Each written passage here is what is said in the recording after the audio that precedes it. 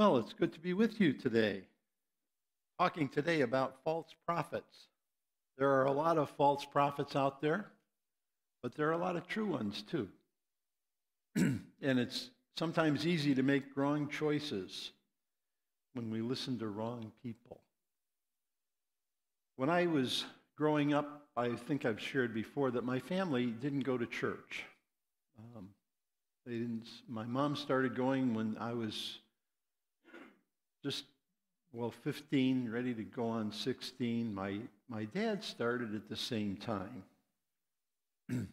And my mom, I think I shared before how that she wanted me to go and I wasn't interested. And when I turned 16, she said, "Would you like to drive the car?" And I said, "Sure." And she says, "Well, if you go to your church youth group, you could drive there and back." So I went, and a block away from the church, there was this cute girl walking down the street. So between the girl and the church, I was going regularly, not just the youth group. The girl and the driving, I mean. Then I went to church. So that was my first experience with church, but actually I had gone a couple of times with some cousins, and it was nice. And I liked the singing, but that was about it. But I had a friend in 5th grade. He just moved into town, and he lived about a mile from me, and we'd go out in the woods together and with our BB guns. And he invited me to their church youth group. They had a game night on Wednesday nights or some night, and so I went with them. And it was baseball, so I wasn't all that interested. The church had a weird name. It was called Church of Jesus Christ of the Latter-day Saints. Later, I connected with Mormons. Anyway, I wasn't interested in baseball, so I didn't go back, and he and I quit hanging around, and they moved. But then I started going to church with my mom, and my dad started going to another church. He didn't like the ones that talked about salvation and the need to repent and that kind of stuff. So he went to one called Unity School of Christianity. It was actually a breakoff of Christian Science, which is neither Christian nor science, but we'll get to that later. He wanted me to go with him, so I went a couple of times. I wasn't that interested in his stuff. Then I went off to college, and I came back after my first year from college, and he was still wanting me to go to church with him, and I wasn't interested. And then he required me to go see another pastor who was in a liberal denomination and get some counseling, some spiritual direction. So I went to see him, and I was not impressed. And I came home, and a couple days later, I went out and I started packing my car with my belongings, because if I had to go to that kind of stuff, I was leaving. And my dad saw me packing, and he came out and said, "What are you doing?" And I told him that I was not going to live here anymore, because he was requiring me to go see that guy. And he said, "If you're leaving, I'm leaving too. I'm going to leave your mom and everything." And I said, "Well," he says, "Okay, you don't have to go see the guy." So I stayed, and he did too.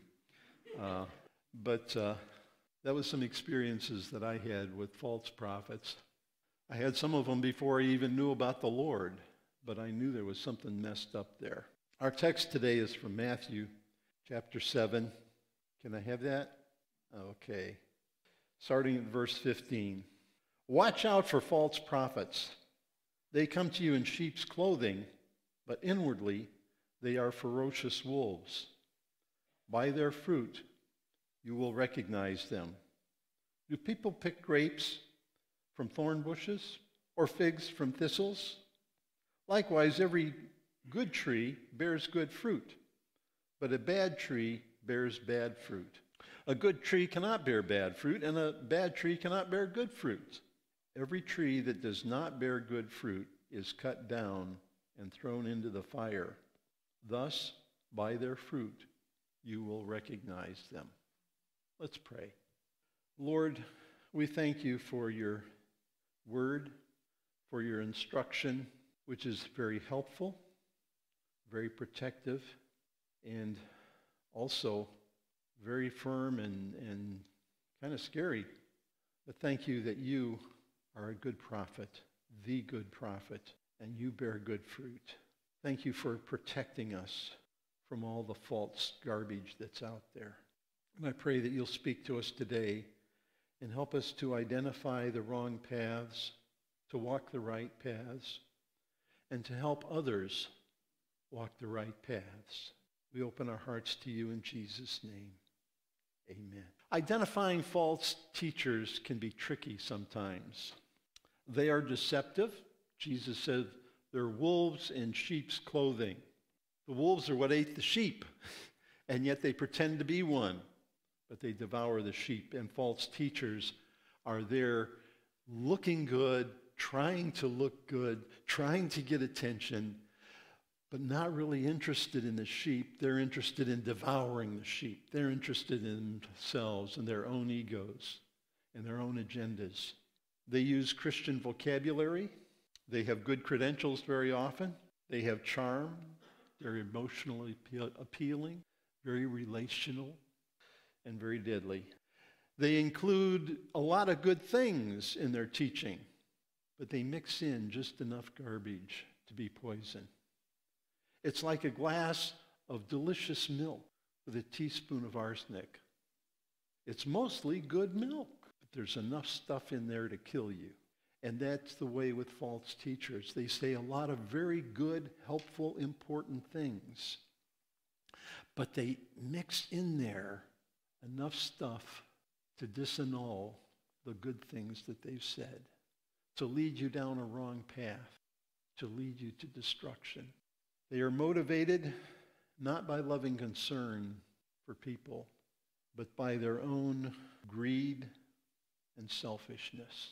The paths of the world look very fulfilling because they promise satisfaction of the lust of the flesh, the lust of the eyes, the pride of life, and they promise deliverance from the consequences. But the false teachers don't offer what's really important, what really brings life and peace and joy. The key to avoiding deception, Jesus uses an analogy of trees and fruit. And I love the wording here in Greek. You know, I'm a little nerdy and I like looking at the Greek sometimes. But it really says a morally good tree produces aesthetically beautiful fruit. It's a good tree produces good fruit, but it's a healthy tree, a morally good tree that'll produce beautiful fruit. And a corrupt tree produces rotten fruit. So you know it by the fruit. What's the end results? What were the results in my father's life and my mother's life? Very different. I love my father. I honor him. But he was an angry, self-centered person. And my mother was a very sacrificial, loving person. And the difference was Jesus in their hearts. When my dad was a little boy, about 7 or 8 years old, he went to a church service and the preacher there was preaching, and he was preaching about hell and damnation and judgment. My dad went away scared to death, and he said, I'm never going back to hear those kind of preachers again. And he chose the kind that give the very liberal, everything is fine and just think positively and everything will turn out okay. But it never helped him deal with the anger and the resentment and the greed that lived inside of him and that he dumped out on others, including his family. My mother, she didn't grow up in a religious home either, but she came to the Lord. And the Lord touched her beautifully and powerfully. And she showed a lot of grace, a lot of forgiveness, a lot of mercy. A morally good tree produces beautiful fruit. A corrupt tree produces rotten.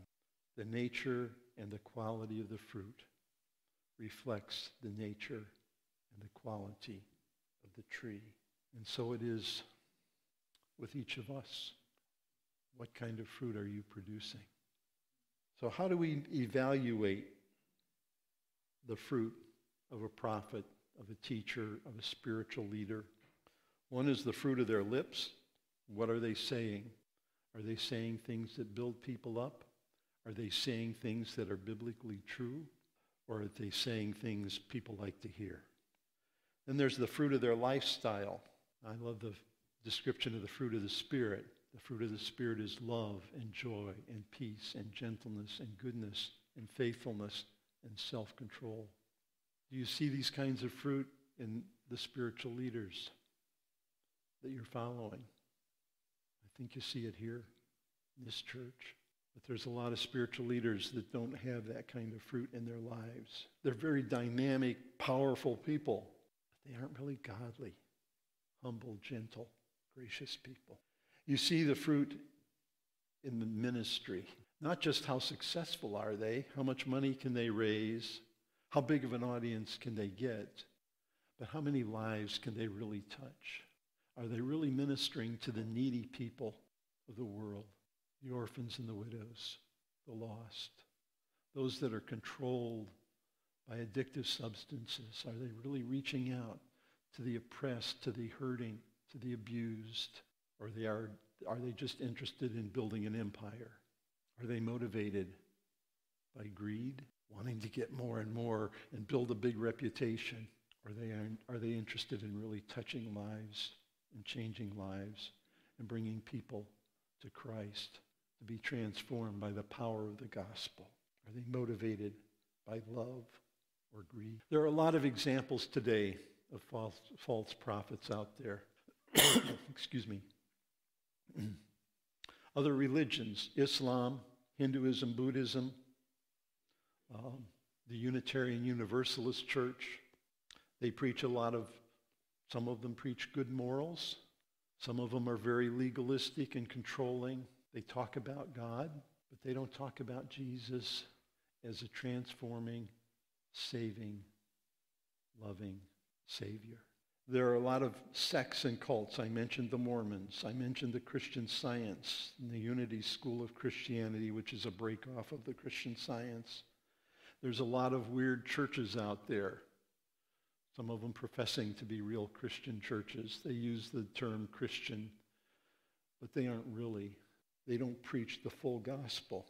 Many of them reject the Trinity, the unique divinity of Jesus Christ. They'll say, yes, Jesus is God. Aren't we all? They reject the unique authority of Scripture and the means of salvation by grace through faith alone, not works. They'll mix, yes, we're saved by grace and works, and they mix it together. And a lot of them will integrate the weird stuff. We live in a contemporary culture, a culture that has abandoned not just Christianity, but God himself, the belief in God. We live in a world that says, if it feels good, do it. Don't follow all those religious fanatics down on Grant Street. They tell you all the stuff you're not supposed to do. But you can go ahead and do it. It's okay. But the works of the flesh are destructive. They aren't wrong just because God made a list of all the fun things we like to do and said, well, let's see how much they're willing to give up. They're things that are inherently destructive to us. Most of you know I've spent a lot of years working with people involved in addiction. They go there because it's fun, because it's an escape from their pain, and it destroys their lives. It breaks relationships. It ruins their ability to function, and it ends up killing them. Sin is sin. It is wrong, not because it's a list of things God arbitrarily said, oh, we'll see how much they're willing to give up. That sin is sin because it destroys us. And religions that try and allow you to go ahead and live a life in sin are false. They're wrong. They're hurtful. They're destructive. So what are the identifying characteristics of all these false prophets? You'll know them by the fruit, by what they produce and what they do. Christian sects and cults teach bad doctrine. They embrace bad morals. Many of them are very legalistic, and they have all kinds of rules. And if you do the rules, you're okay, and if you don't, you're wrong.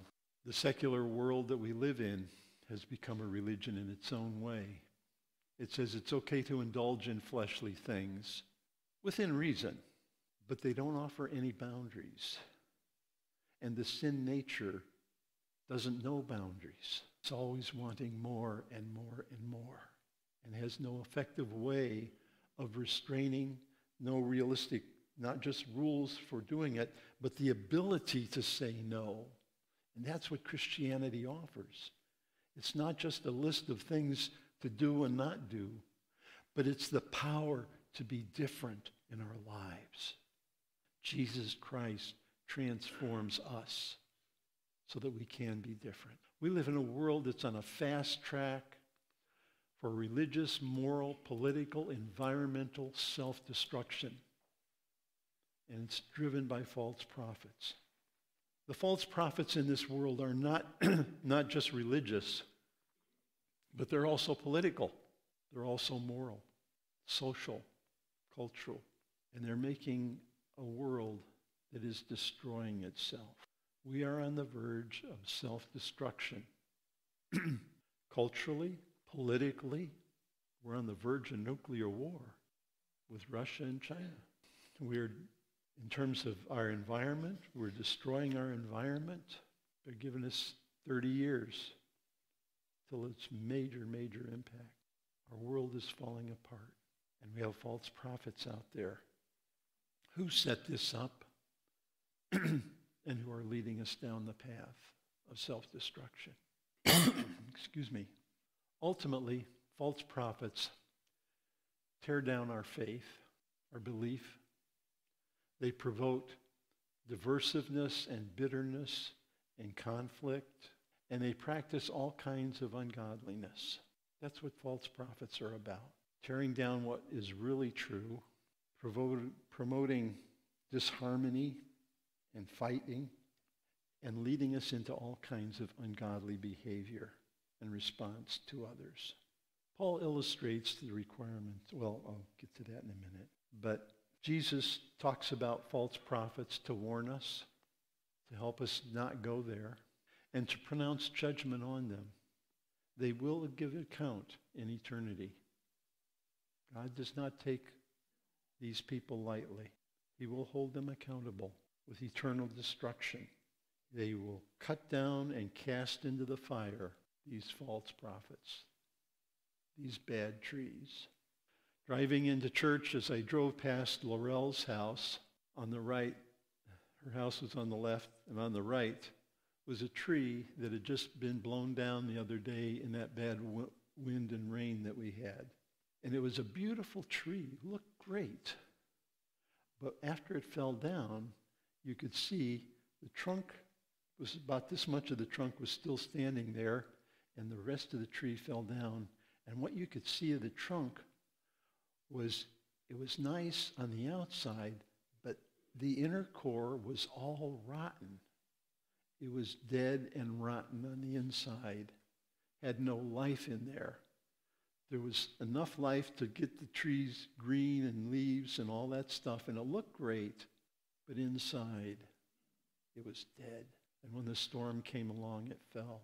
And that's what's true about the false prophets.